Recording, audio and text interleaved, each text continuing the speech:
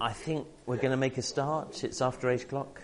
So I slept well last night, so I have the energy to pray this morning myself. I don't have to rely on... That's a joke for those who are here, yes. Anyway. Father, thank you for your word. Thank you that you have spoken to your people throughout history, and thank you that you still speak today.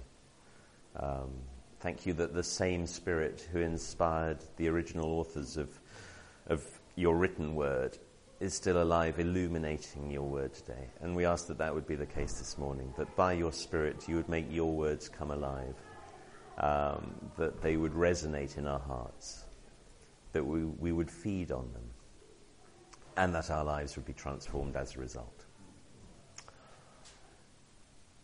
Amen. Okay, so yesterday, if you weren't here, we looked at this passage, the Valley of the Dry Bones, but we took a real biblical studies approach to understanding the text. So in particular, we looked at the context, how the passage fits, both the historical context, what was going on in Israel at the time, the fact that it was about the exile, or at least Ezekiel was speaking to the people in exile in Babylon. But we also looked at the canonical context, where Ezekiel sits in the canon of Scripture and how it relates to other texts, both looking back to Deuteronomy, but also forward to the New Testament and even Revelation. But we also looked at genre. What is the genre of Old Testament prophecy?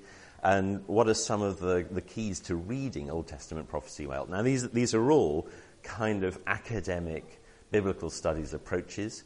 This morning, I want to do something different, which is reading this particular passage, Ezekiel 37, 1 to 14, closely and paying real attention to the text. How does it speak to, or rather, how has it spoken to me? What are the things that have resonated, and what's it meant to? How has God spoken to me through it this week? And I think often we see these as two completely different processes.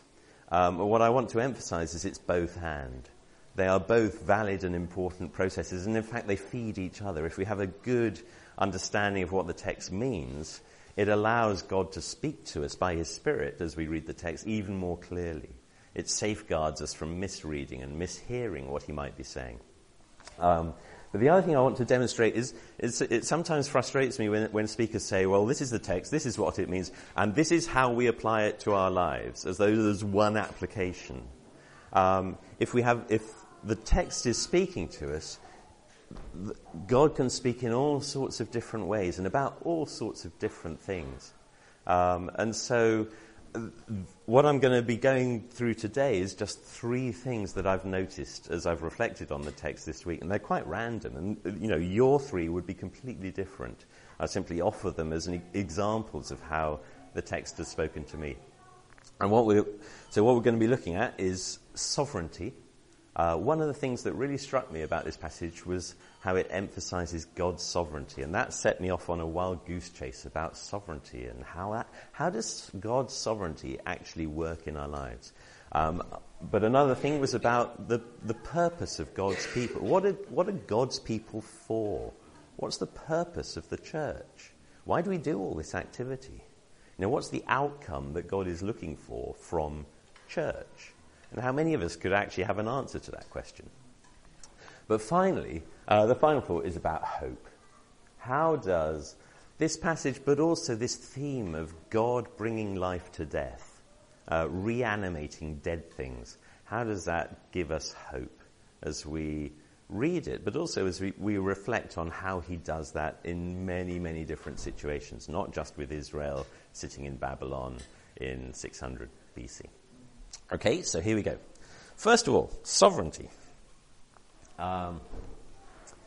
These are the first 3 verses. The hand of the Lord was on me, and He brought me out by the Spirit of the Lord and set me in the middle of a valley. It was full of bones. He led me to and fro among them, and I saw a great many bones on the floor of the valley, bones that were very dry. He asked me, Son of man, can these bones live? I said, Sovereign Lord, you alone know.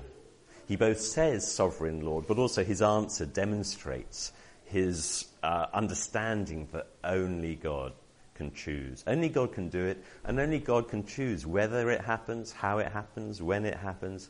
God is sovereign. Sovereign Lord, when we read that, it's Adonai Yahweh. It's one of the Old Testament names for God. The Lord, literally the Lord Yahweh. But the way English Bibles translate it tends to be Sovereign Lord.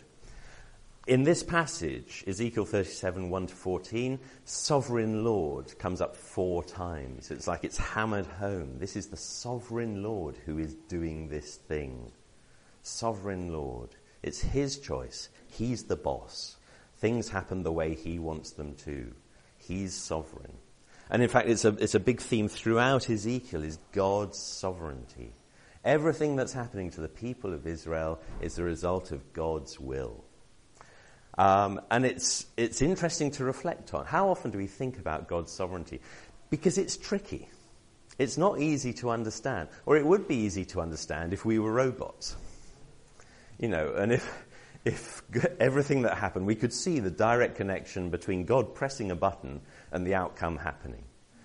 But God's sovereignty works through people who he has created and given choice to. Free will. And he expects his people to exercise free will and choice and good choice. The moment we believe in him, we don't become robots. Or do we? But how exactly does that work? In the depths of the human heart, you have God's sovereign will resulting in outcomes, but without trampling on our free will. It's so important. Right from the Garden of Eden, what did God give people? He gave them a choice. He gave them freedom to choose him or not. And it's really important to him that humans, there's something that diminishes humans if their free will is taken away, if that choice is taken away. So how does it interact? How do we resolve that apparent contradiction? I think lots of Christians try and resolve it in an either-or way. I love the phrase, I'm doing this in God's strength, not mine. And I understand it sounds good, and it's a good sentiment. I always want to ask, how does that actually work? To do something in God's strength and not mine? Does that mean you're just not trying? Are you making any effort at all? What's going on in you to make it God's strength? And it sounds a bit like a hybrid car, which can either be operating on electric motors and batteries or on the internal combustion engine. And there's a switch somewhere. And you can switch between the two. Do you operate in God's strength around town because it's greener, but when you get to the motorway, you need to how does that work? What does it mean? Or we resolve it in an either-or way by doing either one or the other. There's a famous, I don't know if it's apocryphal, the story of the woman who refused to get out of bed in the morning until she'd heard God tell her to get out of bed because he was sovereign Lord. And then she wouldn't get dressed until, she had heard God say, God dress, because she is saying, Lord, you are sovereign. I will obey. Like a robot. But just as ridiculous, I think, is the way some Christians talk, which just ignores God's sovereignty. How often have you heard someone say, when we launch this project, we will be extending God's kingdom? As though God's kingdom is something we can extend. If we're doing the extending, doesn't it make it the kingdom of human, not the kingdom of God? That's not biblical language. What we can do is enter God's kingdom on our knees. But he's the one who does the extending. That's very different language from Ezekiel. Do you hear the difference in tone from Ezekiel? Sovereign Lord, you alone know. You choose what happens, when it happens, and how it happens. I think that's just as ridiculous as it's not ridiculous, but people are kind of ignoring Adonai Yahweh if they're saying we're going to go out and extend God's kingdom, I think, to be slightly provocative. But I think it's not either or. I think it's both and. There are ways in which God's sovereignty and human free will can cooperate and can coexist. And I think this passage gives us some interesting insights into how that might work. Okay? So first of all, we saw yesterday that the way in which God brings his, the way in which God forms his, the people of God in Christ and through the Spirit, the way he does it is actually a miracle that takes place in the human heart. That's the starting point, it's the foundation, it's the core. God transforms our heart. This is a process that starts in the inside and works outward. The Spirit of God transforms our heart so that fundamentally, instead of turning away from him, we turn towards him. He places in our hearts, there are various metaphors. He circumcises our hearts. He takes away our heart of stone and gives us a heart of flesh. But the end result is that we want to love God. We want to be faithful to him. And only he can do that. That is a sovereign act to transform our heart, to transform us from the inside. There's nothing we can do to affect that change. And that's the change that Moses was looking far into the future and seeing. It's the transformation that Ezekiel was looking forward to in this passage, the dry bones. This is something only God can do. But once he's done it, that potential, that transformed heart results in a new human being, a transformed human being. Over time, that seed grows to maturity. And as it does so, we are transformed from the inside out. We become a new person. It's almost like we're being, to coin a phrase, born again, and then growing to maturity and becoming new people.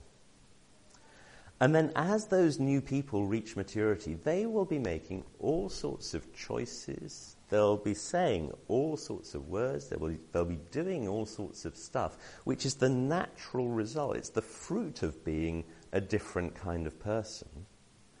But all of those actions and words and choices will be freely taken. There's no compulsion there. There's no kind of self-management there.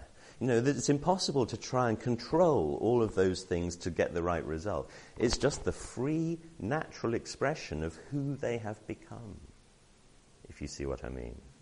And so you get the end result, which is the result of a sovereign transformation of the person, and yet it's effected by an independent, free human being. It's both and. It's free will and freedom and choice working with God's sovereignty. It's a natural expression of who they are. And also it's more about, I would suggest, it's more about the way these new people do things than specifically what they do.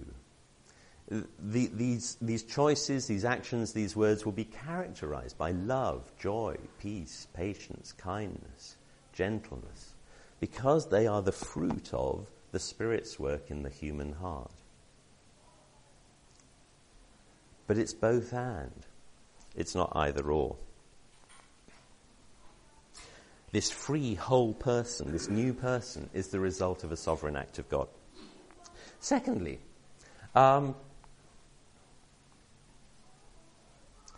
should we say, well, it's God is sovereign. He's Adonai Yahweh, so we should just let him get on with it. is nothing to do with us. If he wants to transform me, then he jolly well can. And great. I look forward to the outcome. Let me know when it's complete. No, of course not. That whole because he respects our free will, that whole process of him transforming us from the inside is something that happens cooperatively. And it's the result of a posture towards him. First of all, it's a recognition that we cannot do this ourselves. If we try and be the people of God without him transforming us, we are doomed to failure. Unless we think that we are any smarter, wiser, stronger than Israel were. No, they're human, we're human. If we try and do it, and in fact, I try and do it often. I think, oh yeah, I can get away with this. I can do this talk. I'll just cobble something together, like I thought last night. Joking. But we can. That there is something in us still that thinks, yeah, I could probably carry it off. But actually, Adonai Yahweh, sovereign Lord, no. I know that the whole history of Israel and Israel's tragic demise in exile is a huge warning that on our own we cannot be the people that God wants us to be. And so it starts with coming to him and saying, Lord, I'm entirely dependent on you. If I'm transformed into this kind of person that you want me to be, it will be the result of you working in me. So please, do it. And we maintain that humble posture, that Adonai Yahweh posture. And we say, we invite him to start that transformation. And then we continue to place ourselves in a humble posture where we're saying, Lord, continue to bring that work to maturity. Help me to... There are various Pauline phrases that Paul uses to describe this process. He talks about keeping in step with the Spirit, walking in the light, living by the Spirit. So day by day, walking with our faces turned towards Jesus, expecting him to work in our hearts. And if we maintain that posture, then we are inviting him, we are allowing him to effect that change. It's free will and it's God's sovereignty working hand in hand. I think the best expression of this, I know, is C.S. Lewis. This is from Mere Christianity. I just love this. That is why the real problem of the Christian life comes where people do not usually look for it. It comes the very moment you wake up each morning. All your wishes and hopes for the day rush at you like wild animals. And the first job each morning consists simply in shoving them all back, in listening to that other voice, taking that other point of view, letting that other larger, stronger, quieter life come flowing in, and so on all day. Standing back from all your natural fussings and frettings, coming in out of the wind. We can only do it for moments at first, but from those moments the new sort of life will be spreading through our system, because now we're letting him work at the right part of us.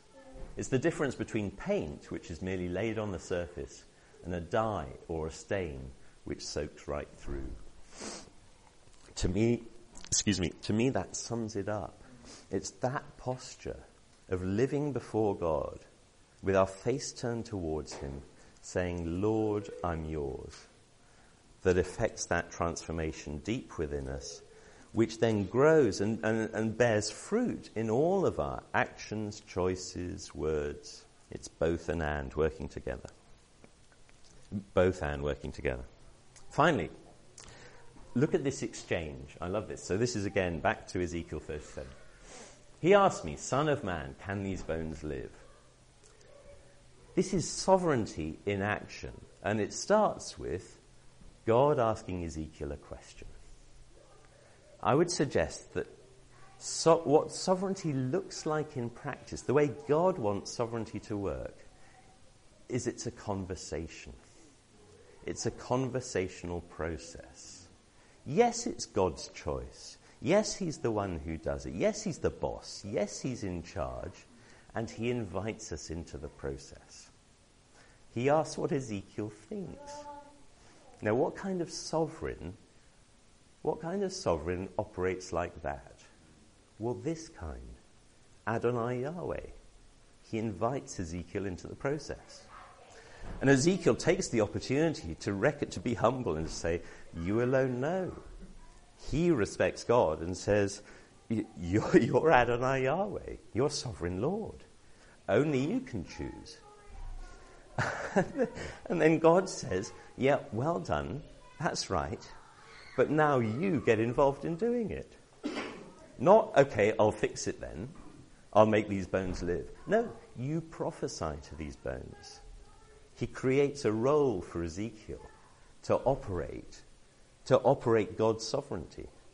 Do you see what I mean? And so it's not an equal partnership. One of the people in this partnership is Adonai Yahweh. There's only one of those. And both can't be Adonai Yahweh. So it's not an equal partnership. And yet it is a partnership of respect. It's a partnership of respect and cooperation involving two free, mature, independent, responsible people. And I find it deeply attractive. I think sometimes we see God's sovereignty as somehow overbearing and controlling. What we fail to see is how it operates in practice. It's all about cooperation and partnership and invitation. And it's good stuff.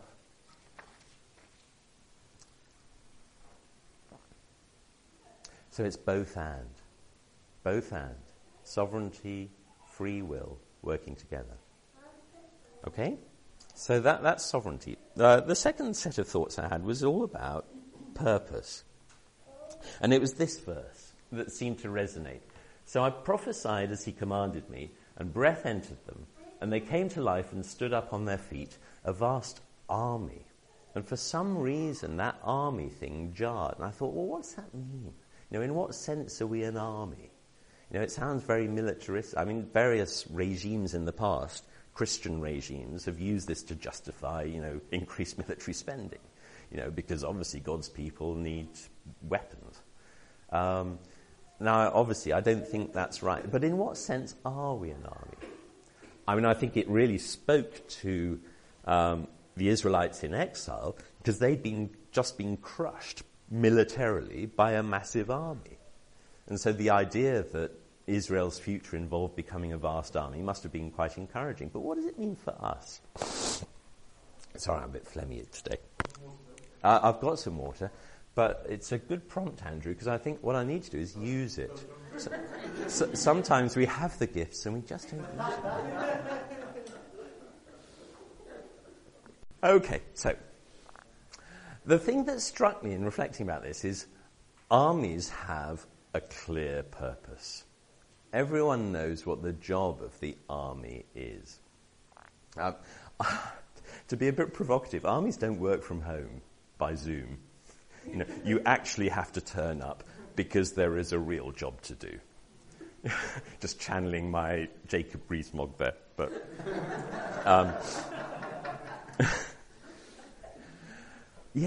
but armies have a clear purpose. What about the church? How clear are we about what the church is for? We often know what the church should do. We're very busy with lots of activity. But ultimately, and it's clear what the immediate aim of all those activities is. But add it all together. What is the church for? What is God's desired outcome from having a people? I reckon if you ask 10 different Christians that question, what is the church for? You'd probably get 11 different answers. So what's it for? And I think that's a problem. That's a real problem for two reasons. Firstly, if there isn't a good case for being the church, if there isn't a good reason for having a church, a lot of Christians will say, well, why bother then? And as organized, established church Christianity has become less the cultural norm, vast numbers of believers have said to themselves, well, I don't need to then. It's extraordinary the number of people, particularly in the US, but also increasingly in this country, the number of people who would say, I am a believer in Jesus, I follow Jesus, but they operate entirely independently. Church for them means getting some teaching online on a Sunday morning and then meeting up with their friends in the pub. They don't actually see themselves as part of a local community. That's one problem. Another problem is within those who are part of the local community, there's an incredible number of conflicts which are created because we don't understand what it's all for. And so we focus on those individual activities, and different people have different priorities for those activities. Some people are really into worship, others are really into social justice, others are really into teaching, others are really into evangelism. And each of them feel passionately about that particular activity. And so rather than seeing how they all work together to produce the outcome that God wants, often those things are seen as in competition with one another. And members of the church can get annoyed with one another because they seem to be focused on this, whereas we all know that this is the more important thing. All of that stuff can be resolved if we share an understanding of what it's all for, I would suggest. And I think the answer, we touched on it yesterday, the answer is wrapped up in continuity. It's recognizing that there's a huge continuity between the story of Israel, what God wanted from his people in the Old Testament, and what he wants from his people today. I suggested yesterday that the only thing wrong with the law was the human heart. The only thing wrong with Plan A was this problem of the human heart. The only thing that God was going to resolve in future was to transform the human heart, and then the plan would work. It was just that once he had resolved the problem of the human heart, then all of that stuff, the law, the priests, the temple, the sacrifices, became redundant because God's people would start to live out the right stuff without needing all that external control. And we see it again and again in this passage. Who is it that Ezekiel sees coming back to life in the future? It's the bones of Israel. He's talking to the exiles about the church. He's looking forward to the church, this new people that would be born by the Spirit. He's describing the church, but in describing them, he's talking about the bones of Israel. And that pronoun, this is what's going to happen to you and your descendants. Be encouraged, because this is what's going to happen to you. It's not, this is another group that's going to, replace you in the far distant future. And we see the same thing picked up in the New Testament. What's Paul's word for the church? Greek word, ecclesia. That's a Deuteronomy word. Did you know that? In the Septuagint, the Greek translation of the Old Testament, the word used in Deuteronomy to describe the assembly of God's people is ecclesia. Also, ekloge is the word for the elect, the called, the chosen. And it's simply because in Deuteronomy, the Greek translation, it uses the word ekloge to describe the chosen people of God, because Israel were the chosen people of God. And so Paul borrows that name for the label for the new local church. And theologians get themselves terribly wrapped up in debates about predestination. In what sense are we chosen? Well, it's just the label that he's borrowed from the Old Testament. They were the chosen people out of all the nations, so we are the new chosen people. We are the new Israel. Galatians 6.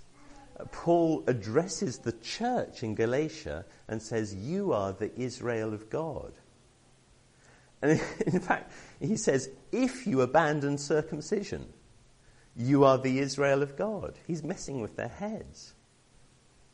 But he's saying everything that Israel was for, you are for now.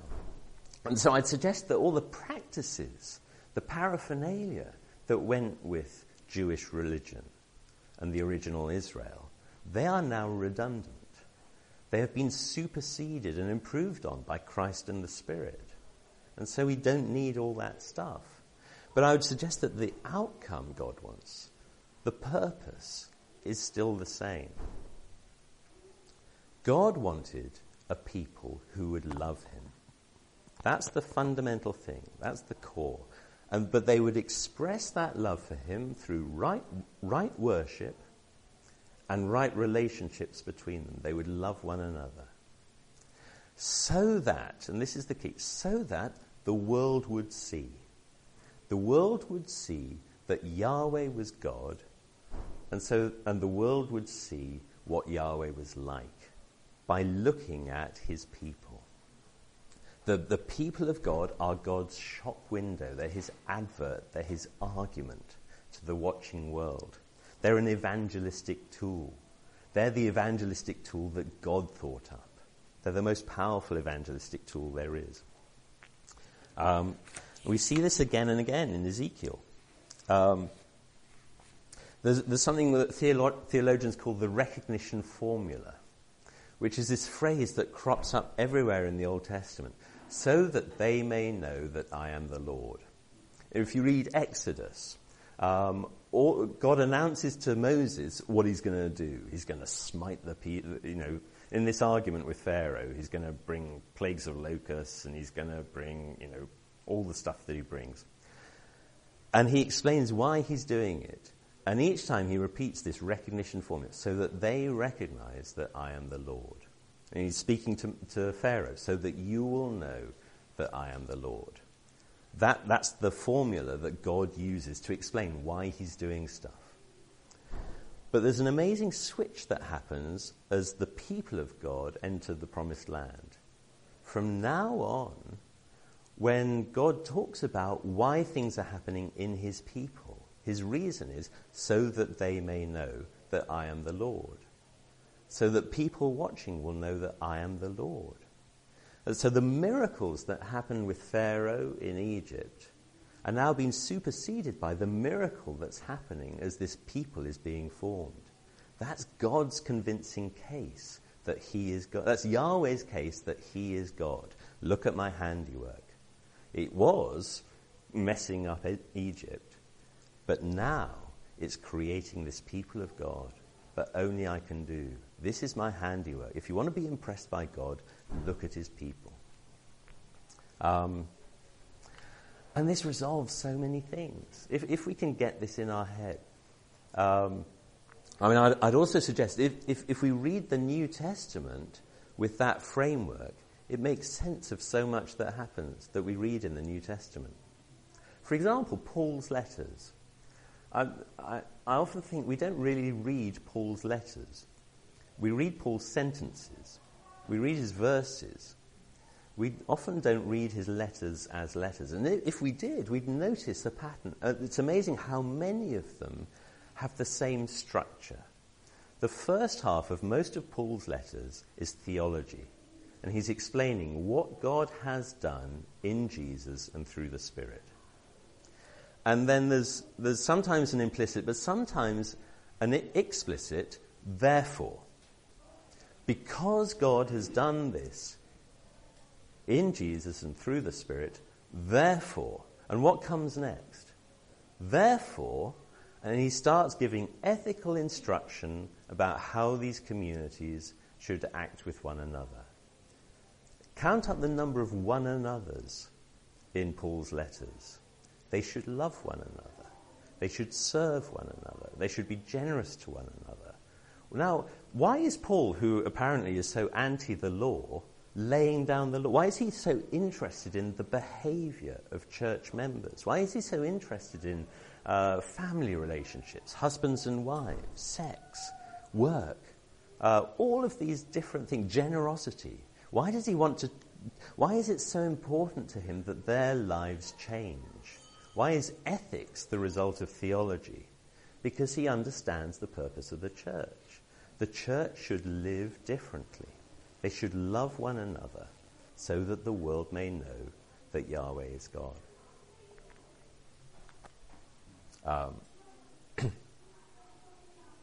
So, for example, Alice's thing about sex, I think she got it absolutely right. Sexuality.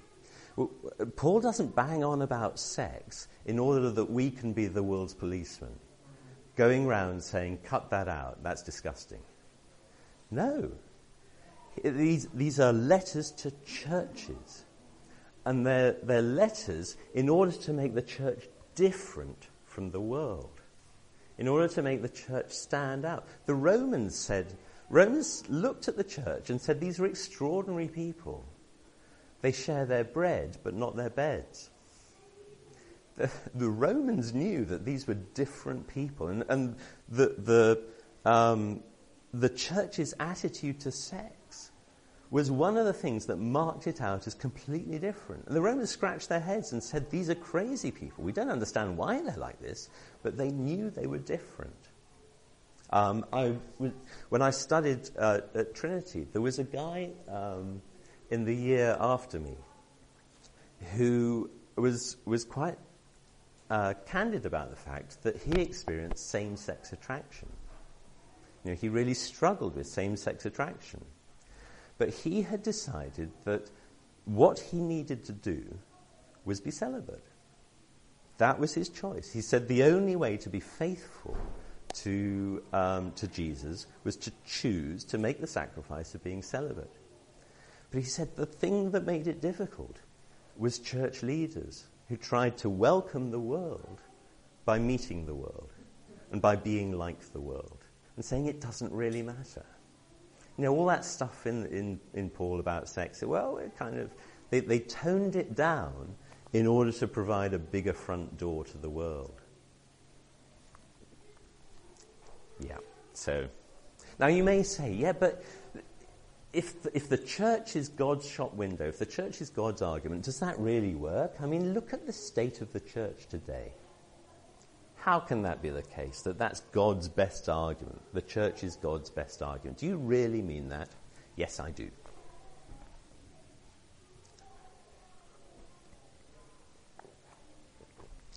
Because I would suggest there's an enormous difference between the state of the institution and what you read about the state of the institution. There's a difference between that and the experience, the taste of the people of God in a local community. A few years ago, I went to Saddleback Church, and I'd never been to one of these big American churches before, and I was highly skeptical. I thought, it must be some slick operation. It's going to be all about management techniques. And there was this conference, this preaching conference at Saddleback, and so I went there with all my skepticism, and I was blown away. Because every member of Saddleback Church who was helping the conference to run by, giving out coffees and tidying up the chairs, and they were all marked by this incredible combination of service and joy. They were just happy to be serving all of these people. And it was staggering. And you thought, what kind of management techniques have they used to result in this behavior? Because most businesses would kill for this. And so that was one thought. And then I thought about, I spent a year working in Japan. And when I was in Japan, I joined the Ozaki Christo Kyokai, which was the nearest Christian church to where I live in Gifu city, north of Nagoya. And this was a bunch of 30 believers who met in someone's garage. And they had an American missionary, and she was the most mixed up of them all. They were sorting her out. She was meant to be supporting. It was fabulous. But they loved her, and they were so generous and kind to her. But I think of them, and they were the most gentle people. They were so kind, and they were so gentle. The pastor's wife was the only one who spoke English, so for a year she sat next to me in every service and translated the sermon. And every week I'd say to her, you really don't need to do this. And she'd smile. She'd smile and say, no, it's good for my English. And they were so welcoming to a gaijin from Bristol.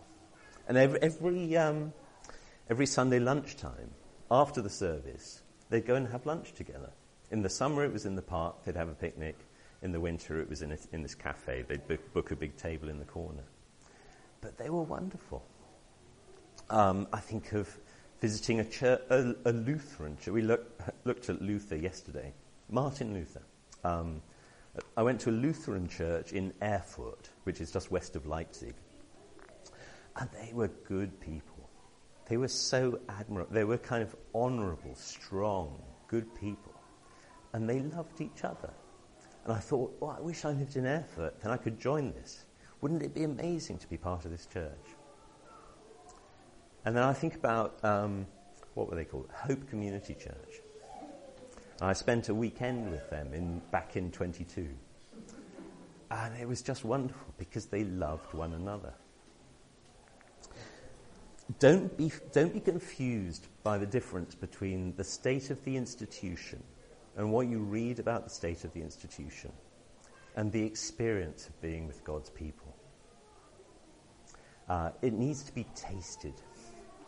And once it's tasted, it's irresistible. You'll want more. So, fine. How are we doing? Have I overrun yet? I have.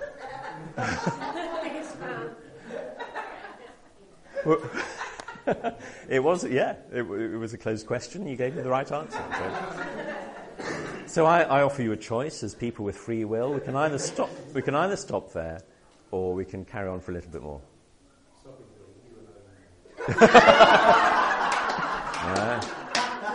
No, you got the wrong guy. Come on, set us up, Bill.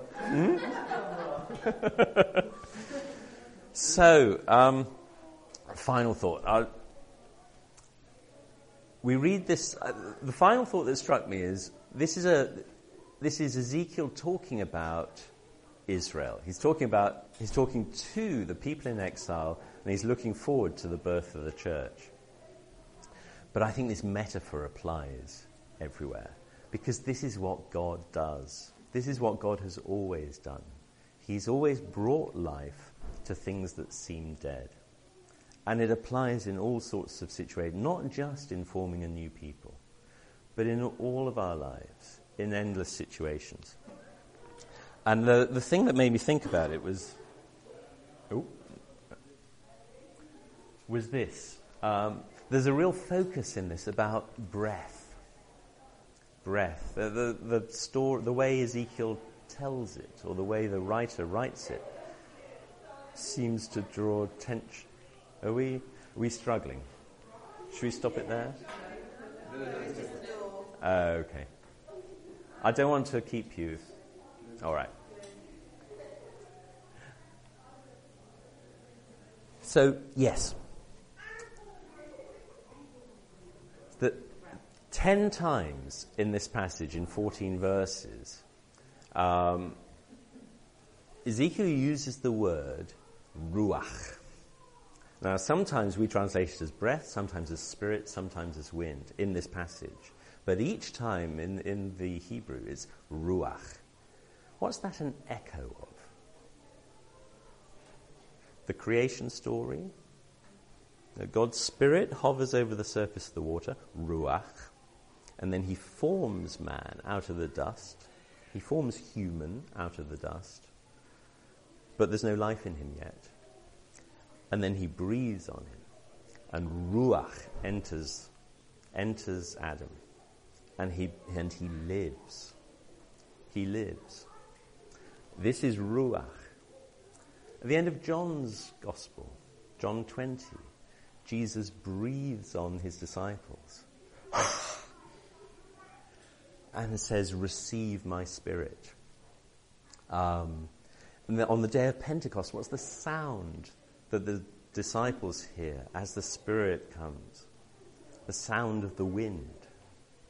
Okay, and I think what we see there is this idea that as we look throughout history, God is doing the same kind of stuff.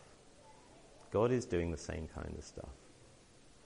And I think to my own life, 3 years ago, I know some of you know this, I experienced burnout. And it was a kind of death. mental health can be a real situation which is like this, where it seems like you're not dying. Physically, you're still alive, but everything dies. Initially, it was just, I'd wake up in the morning trembling and panicky and, heart racing, and I'd just wake up in that state and not know why. But then there was a day when I was sitting in the office and I had a list of 7 things to do. And they were simple things like write this email, make this phone call. And I simply couldn't do them. All the stuff you need, all the stuff you take for granted to do simple tasks, the confidence, the energy, the motivation, the optimism. It was just gone. And I couldn't do it. I sat there and I couldn't lift the phone. But then I look at what God has done in my life over the last 3 years. Has been a process of, in mental health terms, bringing the dead back to life. And the way he's done it has been, the mental health is a funny thing, and that I was seeing doctors and psychologists, and, they ask the question they always ask, which is, have you had suicidal thoughts? And the truth was, no, I hadn't. But at the same time, I didn't really care if I lived or died. I didn't have hope that there was a future. But God carried me through. And I kept on having this impression that God was saying to me, it was like I was staying with him. I couldn't hear him like I normally was used to. I wasn't aware of his presence. But I just had this knowledge that I was staying in his cottage. I never knew God lived in a cottage, but it was a nice cottage on the edge of the woods, and I was his guest, but he was downstairs managing things. He was pottering around in the kitchen, whereas I was upstairs asleep, and he was leaving me alone in order to sleep. And it was that picture that kind of carried me through, that said, he's in control. He knows what I need. That's why he's silent at the moment. But it will get better. This is just for a period. And I think the thing is, when we read this story, God's doing what he's always done, which is to bring new life to dead things. And I think it applies in all of our lives. We all, from time to time, come across situations which are dead, and where we think this will need a miracle. This will need a miracle. Surely this is it. There is no future. This story and my experience say that's not true. This is what God does. He brings life in places which seem dead. Amen.